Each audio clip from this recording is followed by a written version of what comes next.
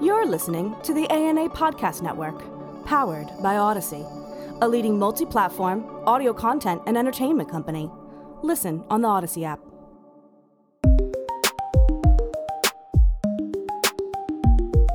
For Beyond Profit, a podcast of the ANA Center for Brand Purpose, I'm Ken Beaulieu.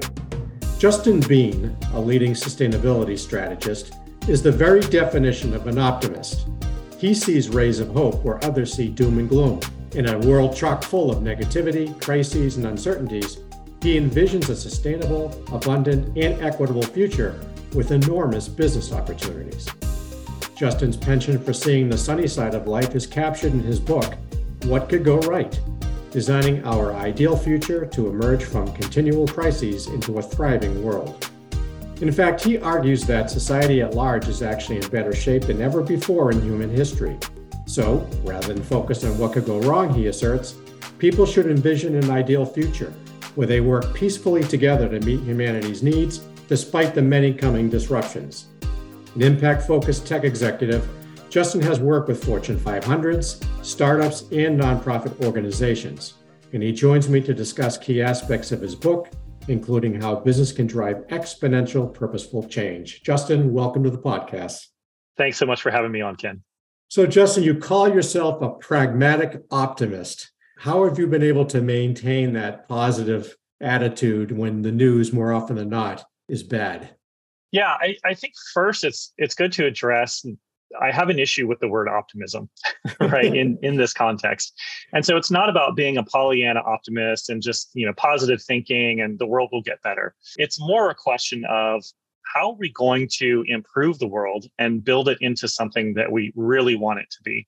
And the way to do that is not to just say, here's what's wrong and here's what's, going poorly. That's a good step in the process. And we need to be able to acknowledge and to understand the problems that we're trying to solve. But at the end of the day, I feel like in a lot of the public conversations, there's a gap. And that gap, in the way I see it, is envisioning what that better alternative is and what the better alternative future is. And so without that, if we simply get rid of what we don't want, we often end up having the same thing rise up in its place. So we need to have an answer to, well, what would you do differently? What would make it better? And what are you going to do to be a part of that solution? So I am, pessimistic about some things. I'm optimistic about others, but I think the right way to build a better future is to envision what that better future looks like, figure out the steps to get there, and get busy building it. So that's what I mean by pragmatic optimism. To that end, Justin, so what's your message then to brand leaders about viewing setbacks as opportunities? So in setbacks or in times of crises, when we look back in history, we find a lot of patterns. And the patterns that we find in terms of human behavioral response and organizational response is often to actually respond really effectively. So, the Brookings Institution did a really interesting study where they looked at the adaptations that organizations and people made in response to crises. Mm-hmm. And they found that problem solving and innovation increased and happened more rapidly. They found that there was an increased resiliency built for the next event. So we prepared for next time better. So we were more resilient and more able to respond and get through that next crisis. And levels of cooperation actually increased. This is kind of the classic Reagan, what if an alien species attacked Earth? All of a sudden, communism, capitalism wouldn't matter. We would all be humanity trying to survive and win. And I think that is true with climate change, is true with these other sort of global issues that we're facing, that these crises can really bring us together, especially when we focus on solutions. Now, kind of nodding back to our initial question, when we just focus on whose fault is it, who's wrong, who should you hate, right? Oh, it's got to be DeSantis, or it's got to be Hillary Clinton, or blah, blah, blah, whichever side you're on, that's not very productive, right? If instead we say, okay, so what do we prefer? What should we do? Then we can come together and build that better future. Because I believe from talking to people around the country and around the world that we all basically want the same things. Yes, we have some different beliefs, and yes, we have different perceptions of the way the world works. But a lot of that is driven by the media that we're given and the news stories that we ingest and the sort of tribal narratives that are present. And if we can get beyond those and more towards that ideal future that we share a need and a want for, we can undo a lot of that divisiveness and move forward. So that was a big part of it. And then the Brookings Institution also found that systemic change was possible, right? It goes back to this classic concept of there are decades where nothing happens, and there are weeks where decades happen. So when crises occur, we respond quickly and we respond big, especially America, right? The US is, for better or worse, sometimes a reactive country. But when we react big. And so you can see that in some of the IRA funding and some of the work that the government is doing to provide really sizable funding for the transition that we see. So in addition to systemic change, that also means dramatic policy shifts. We're able to change the way that we do business and government, and that people rise to the challenge. New talent emerges, and people who wouldn't have otherwise gotten into sustainability or government or business rise up and say, I'm inspired about this challenge. And we get the best brains and minds and hands on deck to help us to build that better future. So a lot of good things come out of this. So what does this mean for business? To take it back to your question to brand leaders, it's to not only acknowledge the challenges that we face, but it's to help inspire people to do something about it, give them a pathway to do something about it, and build a business that's going to be financially, operationally sustainable and environmentally sustainable to get there. And I think that's one of the biggest opportunities that we have this century, is really rebuilding the entire economy to be one that is sustainable and more equitable. And the businesses that are able to figure out their path into that future are the ones that are going to thrive like nobody's business, right? We saw with the digital revolution, Facebook and Uber and all of these digital businesses that understood the wave that had come, they went from zero to millions of users and billions of dollars in valuation essentially overnight, compared to a GM or an IBM or some of the more classic Fortune 500s. And then we also saw the dying out of Fortune 500s, or large companies like Blockbuster, like Kodak, that had all of the right in the world to build that digital future, right?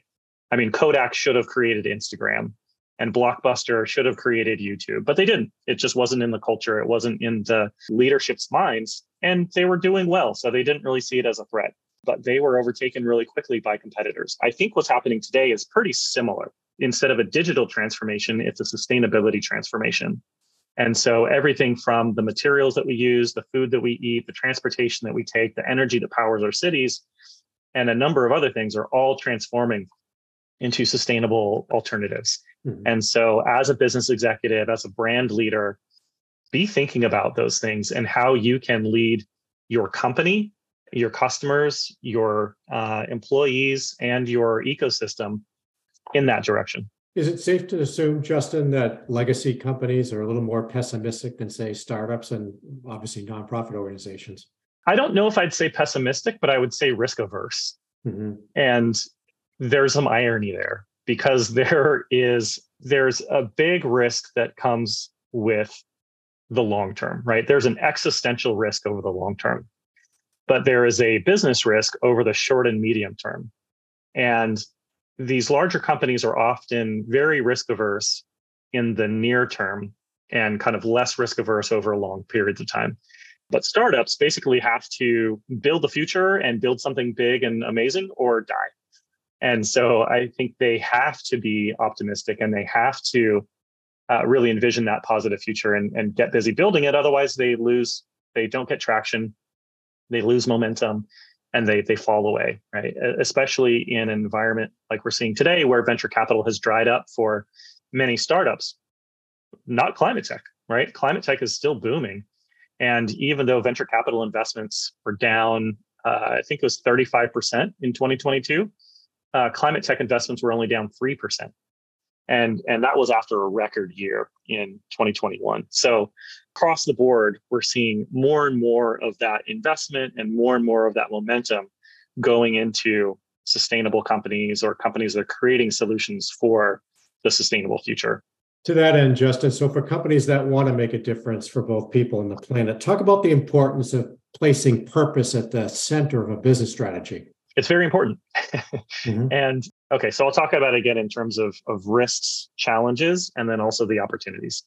So on the risks/challenge side of that, if you don't have a strong purpose and you don't have an inspiring mission, it's going to be harder for you to recruit people. It's going to be, more difficult for you to get into new markets. And if you're doing things that are environmentally unsustainable, right, and you're doing things that are unethical, it is easier than ever for a company to get canceled overnight. The transparency that we have into company operations, into what the government's doing, into what happens around the world is higher than ever. When we look on social media or we go to ChatGPT or Google, we can find out what's happening across the world and in many places. And it's easier to share than ever. So we've seen this with plenty of brands where something is discovered, even if 90% of the company is doing something positive, even if you've got a small percentage that have done something unethical or destroying some ecosystem, that can collapse your brand value overnight, and you can have surges of attacks coming from social media, and that opens you up to a lot of risk. And even if you're found to be greenwashing, that's huge risk, right? So any company that's greenwashing today, I think is, to be crass, stupid, because it's just a terrible business risk. Even if you don't care about the planet that you live on, if you don't care about people, if you're a sociopath, you should still not greenwash because it's bad for your company. And so, another trend that we're seeing is what's called green hushing because of this. And so a lot of companies that are making a lot of great progress are actually not talking about it, and they're not sharing it because they don't want to be accused of greenwashing. And that protects them from the risks somewhat. And, they're still able to make progress, which is great. But on the other side of that, they're not able to share that progress with the rest of us and how they did it. So we're not able to get the best practices. And so I think there's some kind of balance, right, where we have to know that this is going to take time.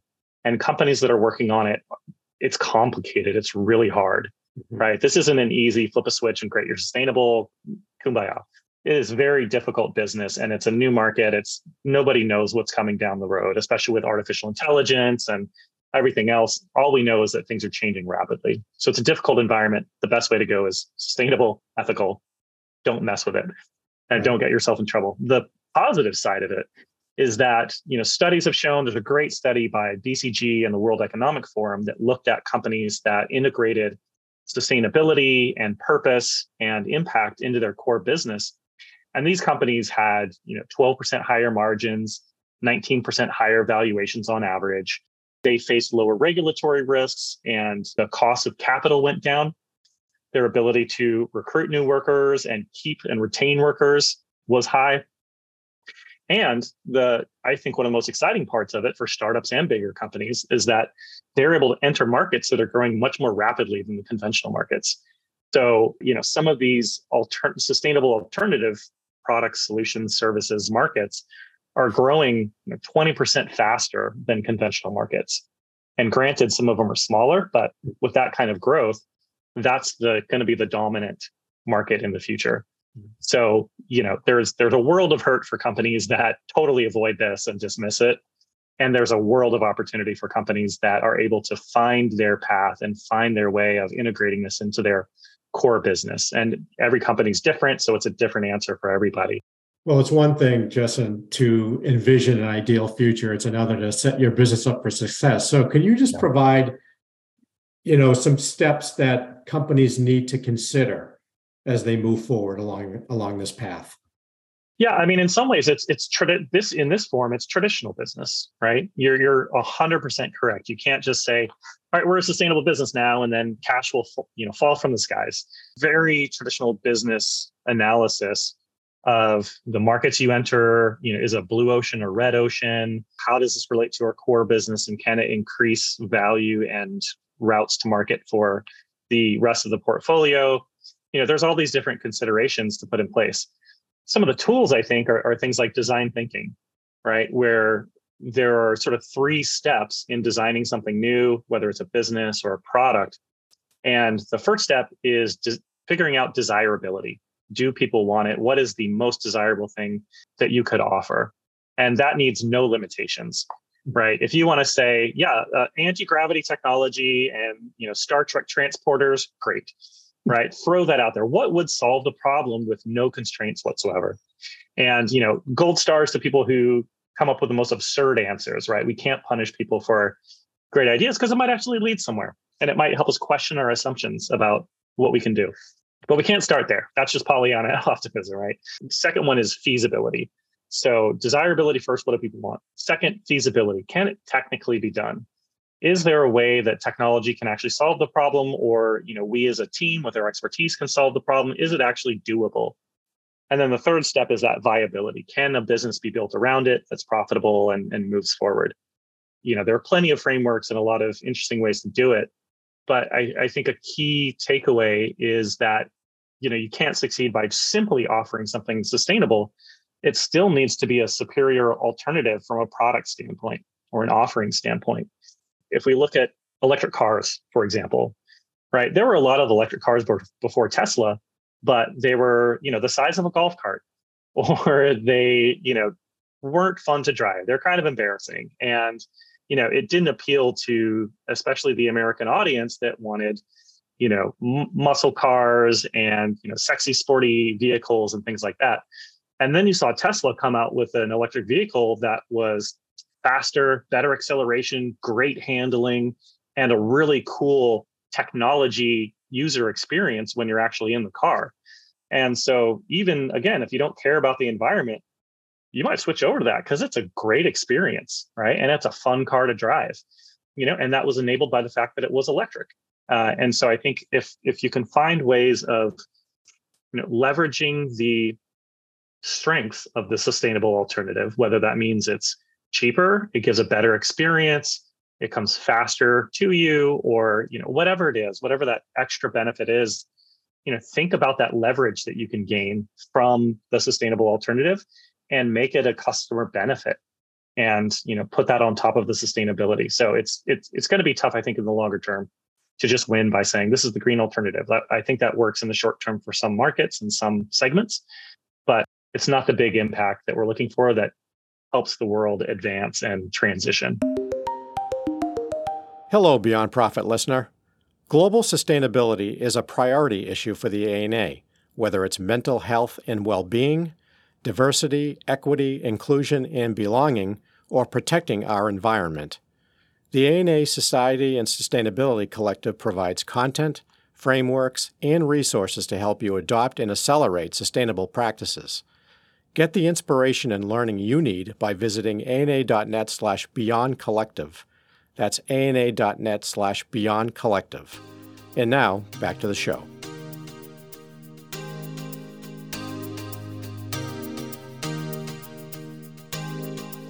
I'm speaking today with Justin Bean, author of What Could Go Right. Justin, please talk about the important impact that the younger generations will have on any important business transformation. Yeah, it's funny seeing some of these narratives that come out in the news around, millennials and Gen Z, and, they're so lazy and they don't want to do anything, right? Whenever I talk to Gen Z, and granted, I'm in a little bit of a bubble because I see a lot of entrepreneurs, Silicon Valley, and, younger people, not just in the Bay Area, but, across the country, right, that are starting new projects and starting new startups.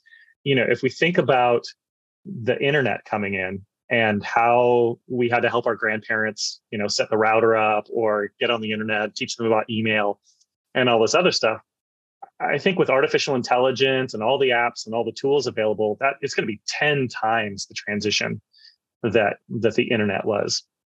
And that means that digital natives, as we might call them, or even AI natives, will be vastly more prepared for the future world. So I think having those savvy people in the room, at least for the conversation, to help organizations understand what's actually going on out there, how to leverage it, is going to be really, really helpful. They not only understand, how to use AI and what it might mean, and, what is crypto, right? What is blockchain, all this other stuff, and the tools that are available to them through things like ChatGPT and all of the generative AI tools that we're seeing proliferate at incredible rates. will be really important to all organizations from a defensive moat building perspective and from an opportunity perspective. And the world's going to become more distributed. So, for example, for venture capitalists, writing a check for $2 million to a team of 50, to go out and build a new business, it still happen in some cases, but there's going to be many, many more teams of 2 that use generative AI and all these digital tools to build businesses really rapidly. And so smaller checks to more people that create more businesses and more distributed solutions. And so I think we're going to see a popping up of lots of entrepreneurial ventures that not only create more innovation, but help spread the wealth a little bit more and take us back to more of an ownership economy where everybody used to own a small business and do it organically and through capitalism, right? So it doesn't have to be, the government is going to take your taxes and your check and they're going to, send it out to someone who didn't do any work, right? This classic kind of narrative that we hear out there, and government plays a role for sure. But I think organically, we're going to see a lot of that popping up, and a lot of that's going to be with younger generations that are not only tech savvy, but very entrepreneurial, have more access to capital through things like crowdfunding, and have more tools to build than ever. So it's going to be a pretty cool future, I think. Are you at all concerned about how quickly the world is transitioning? You mentioned generative AI, for example. Does that give you pause with what's happening and in the speed with which it's coming down the road? Yeah, I think it's incredible. I think it will lead to mostly positive outcomes, but there is definitely a big risk of it. You see this with deep fakes as a common example of people who can take your voice and your image. And then this actually happened to a friend of mine. And then they can create a deep fake and call your parents with it that says, hey, it's Jim. I've been kidnapped. They're holding me ransom. Send them whatever they want. And then they get on and they say, yeah, we need $100,000 or whatever it is. And they try to extort it. I think we'll see a rise of that type of sort of, I don't even want to call it petty theft and crime, because that gets really expensive and really disruptive. I think we'll also see some of the risks being using generative AI and AI for digital attacks. And there's the existential risk that everyone talks about, right? AI kind of takes over, has access to the internet, can break any password, break any code, get into missile launch systems, get into financial systems and crash everything, take everybody's money. All of that is a risk. And I actually attended a conference years ago that was called Existential Risks to Humanity. And it was one of those depressing conferences I'd ever been to, but it was also fascinating. And so they looked at the possibility of and impacts of different risks to humanity, and not just damages and large die-offs, but actual extinction of the human race, and what could actually cause that and how do we prevent it. And so things like bioweapons and things like nuclear weapons and a lot of things that we sort of think of as the end of the world weren't the big likely areas to focus on. What rose to the top as the biggest challenge is AI, because if it could get in, it can understand everything. It can not yet. It's not at this point, right. And we need to build safeguards for it. But yeah, there's a big risk that it could access utility systems and energy systems and financial systems and everything else, and weapon systems, and systematically wipe us out. I think it's highly unlikely. I think we have time to work on it. And I think the vast majority of the impacts from AI will be positive. But we need to not ignore those risks of any of this technology, right? We could lead to a dystopian future that makes 1984 look like a cakewalk. And I think the best way of getting through it is, again, to build, out-innovate, out-build, out-communicate, out-compassion those who are trying to use these things for ill will. And if we can create an inclusive society where people don't feel like setting AI loose on each other to, cause problems or kill people or anything else, and you don't have the scarcity issue that fuels a lot of crime, that's what will help us get to a world that is balanced and is not as dangerous and has much lower risks of these technologies being used for ill. Well, building on that positivity, in your book, Justin, you advocate for new incentive structures where people are proactively rewarded for positive actions. I'd love for you to elaborate a little bit more on that. Yeah, I think we see a lot of the patterns and a lot of these examples from our lives today and these sort of classic ways of doing things that get extrapolated out. So things like stock ownership and ESOPs, so like employee-owned businesses, right? When you go to a co-op or an employee-owned grocery store, you often get much better service because people know that they own part of that business and they're excited to see it grow, right? And so their incentives are aligned with the interests of the business. And something as simple as that, right, where you're not just making a wage and surviving. And many people who are having difficulty surviving on a base wage from a company actually resent the company that's paying them, because they feel like they're disenfranchised from the growth that the company is experiencing and the wealth that the company's building.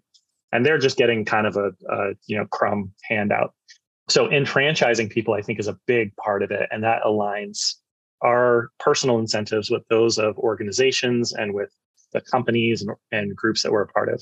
There's other, I think, opportunities where incentives can be aligned through rewards programs. So with IDEO, I did a financial empowerment challenge back in the day and created something called Community Coin. This was more of a concept, never really executed on it, had to pay off my student loans and do some work and all that. But it was an interesting concept. And this was before blockchain really came out, but it's sort of a blockchain-ish concept where you have an app and a social network where people are able to share the good work that they and others are doing in their community. And as that gets verified by others in the community, you create a reward for them. And that could be some kind of points that could be exchanged for, alternative currencies like airline miles or credit card points, or things that can be converted into money or other forms of value. And so it's not like printing money, but it's like creating money at the source of value creation, which is sort of a foreign concept, right? Like today we have money that is created by an entity and then is sort of vetted through banks and investors to go to projects and organizations and people that they think have high value returns. And all that's been a little bit warped over the years as we've gotten, collateralized debt and mortgage-backed securities and these things that have gone, created volatility and distance from that sort of classic, more pure model, I guess.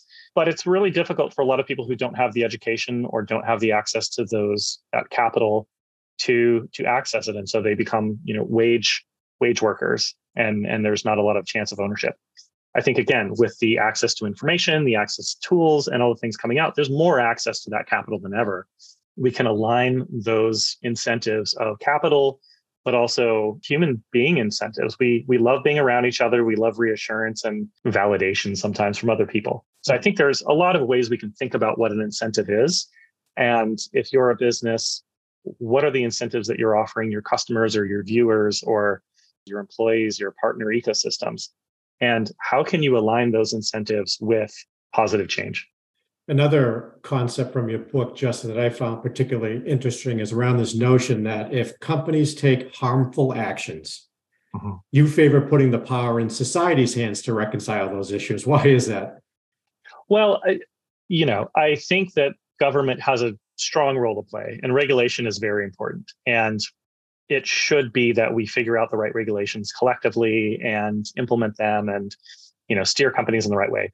I think there's a lot of sort of disillusionment with that system at this point. And a lot of people feel that government and regulations have been captured by lobbyists and by, corporate control in a lot of cases. And because of that frustration and because of that disillusionment, I think organically, we're seeing a regulation system. If we think of the society as an organism, there are different checks and balances in the body and things that regulate different chemicals and hormones and everything else within our bodies. And I think as we get more connected as people and as communities and information is shared more widely and transparently, we're organically seeing, like I mentioned earlier, that communities are able to punish companies and punish organizations that are doing the wrong thing. And they're able to reward them. I mean, you vote with your dollars, but you also vote with attention and you vote with sharing. And so it is a really good sort of segue or alignment from what we just talked about. Organically, we're seeing society have more ability to operate checks and balances, have more accurate information to drive those checks and balances for companies in the space. And so I think, one, that's a really important addition to the current system that we have. And two, I wouldn't say it replaces government regulation or replaces anything else, but it's a more rapidly moving path that we can take to make change faster. And that's going to be really important as we move forward, as we see technologies on an exponential path. Change is accelerating much faster, and it's very difficult for a slow-moving bureaucratic regulatory organization to keep up with that level of change, let alone a society and a culture, right? We're not changing as quickly as our technology is, and maybe that's okay, right? We want to bring along our culture and our values as these things change, but we will need to adapt rapidly in order to keep up with it and steer it in the right direction. So I think with our ability to do this in a more distributed fashion, in a way that is more inclusive and more democratic, and it can be more effective, that it's going to help us better regulate the changes that occur in our society over time as those changes happen more and more rapidly. Justin, you write in your book, quote, by building a thriving foundation of people and communities, we can enable society to build itself up more dynamically, ethically, and sustainably, while unleashing our global creative potential to build a better future. So how do you convince the skeptics among us that this is the most effective way to drive change? That's hard to do. I don't think some skeptics you kind of have their minds changed, right? You've got fast movers, you got early adopters, you got latecomers, and you've got laggards and the whole thing. And it's okay with me that some people are skeptics, and we need them to ask the questions of how might this go wrong?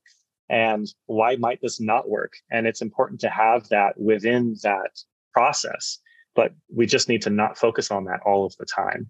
And so I think through communication and through looking at the data and saying, you know what, like the world actually has changed for the better across the board in many ways. I mean, we're facing real serious challenges within the environment, challenges with the economy. And this is all, to me, a transition, right? We're seeing the birthing pains of a transition to I think, more sustainable and equitable economy and world. But it's difficult to make those changes, especially for companies that have a lot of sunk cost into things like, oil drilling infrastructure and fossil fuels, and people who've lost their jobs at coal mines, right? Those are serious challenges. And people build skeptical mental models and approaches to new technologies if they feel disrupted. And so we have to be inclusive. And I think there's a lot of good stuff happening there with, people who were working at coal mines, getting retrained for solar panel farms and for, a variety of new work.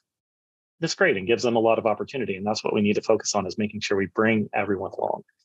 That will help with some of the skeptics. But I think it's more about, if you've got 100% of the people and let's say 30% of them are skeptics, you might convince half of them, and that's fine. Like, let's just get busy building. Like, let's focus on the better future. I don't need to convince you.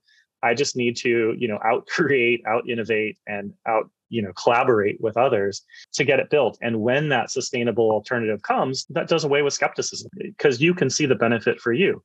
And if this company that's an energy company creates something that's cleaner, isn't causing asthma in children, right, isn't causing disease in the people that, work to get those fuels out of the ground or out of the coal mine, is lower cost, and people see their electrical bills go down.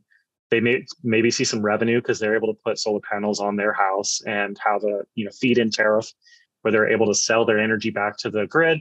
I mean, those are all kinds of financial and operational benefits that they get out of this new system. So you don't have to convince them. You just have to offer them something better, and people naturally transition over, right? We don't see a lot of people in, horse and buggy carriages anymore, because I love horses, and they're fun, romantic, nostalgic, rides through Central Park.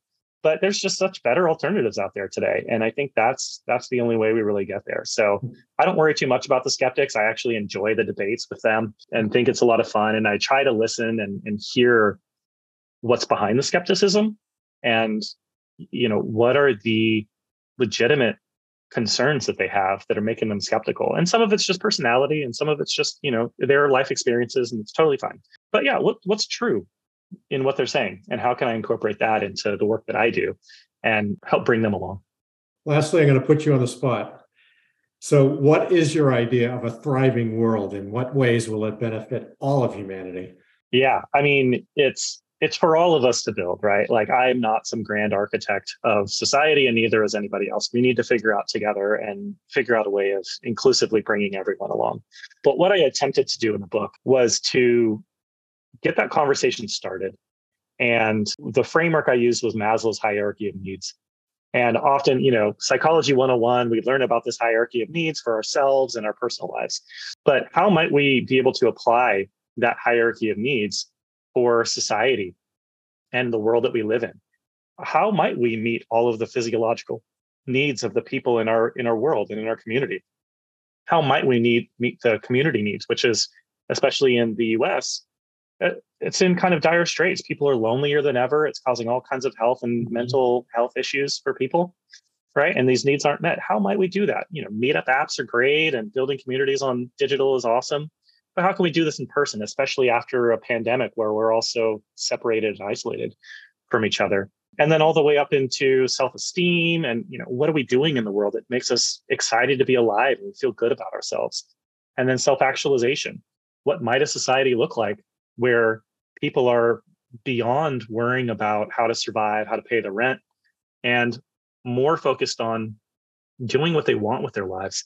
And this is something that I think our ancestors have bequeathed to us, and they've done a ton of work to get us here, right? And now we have the opportunity to really move from doing what we have to do to doing what we want to do. And this is something we all sort of have the opportunity to do in our lives, right? You work hard, you try to, get an education, get a good job, build up to a point where you're not worried about your everyday survival. And then you get to some level of abundance and you can invest and you can, take a vacation here and there and spend more time with friends and family. How do we, take that path as a society and get to a place where, all of us are able to have more agency in our lives, where we can do more of what we want and feel more of a meaningful impact in the world, which is mostly what people want, right? I think we see ourselves as being very egotistical, but when you actually test that hypothesis and see if people get more enjoyment out of receiving things or giving things to other people and seeing the happiness in others, vast majority of people and at higher rates experience more happiness from giving and from helping others.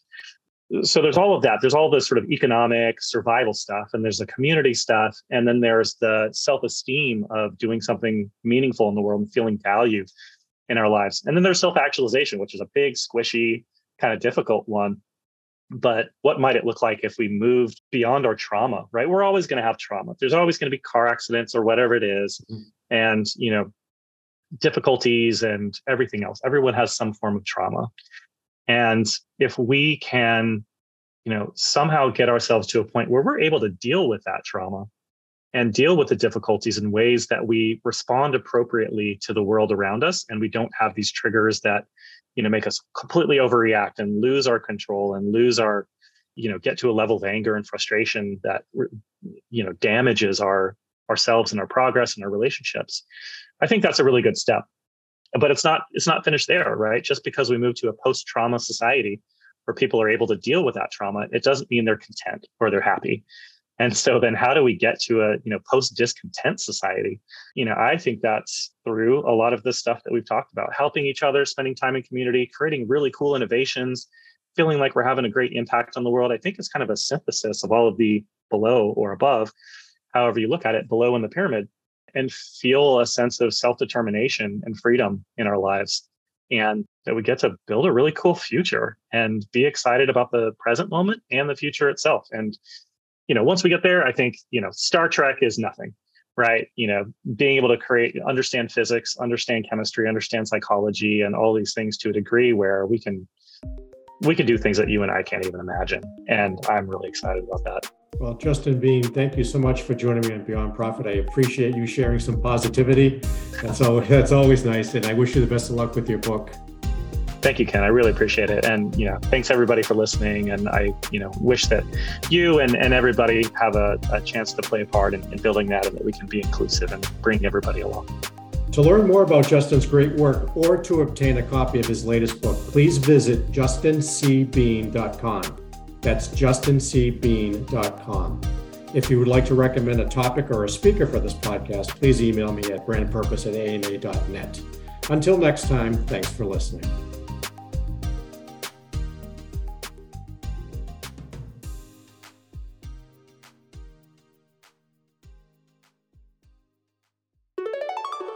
This has been a presentation of the ANA Podcast Network, powered by Odyssey.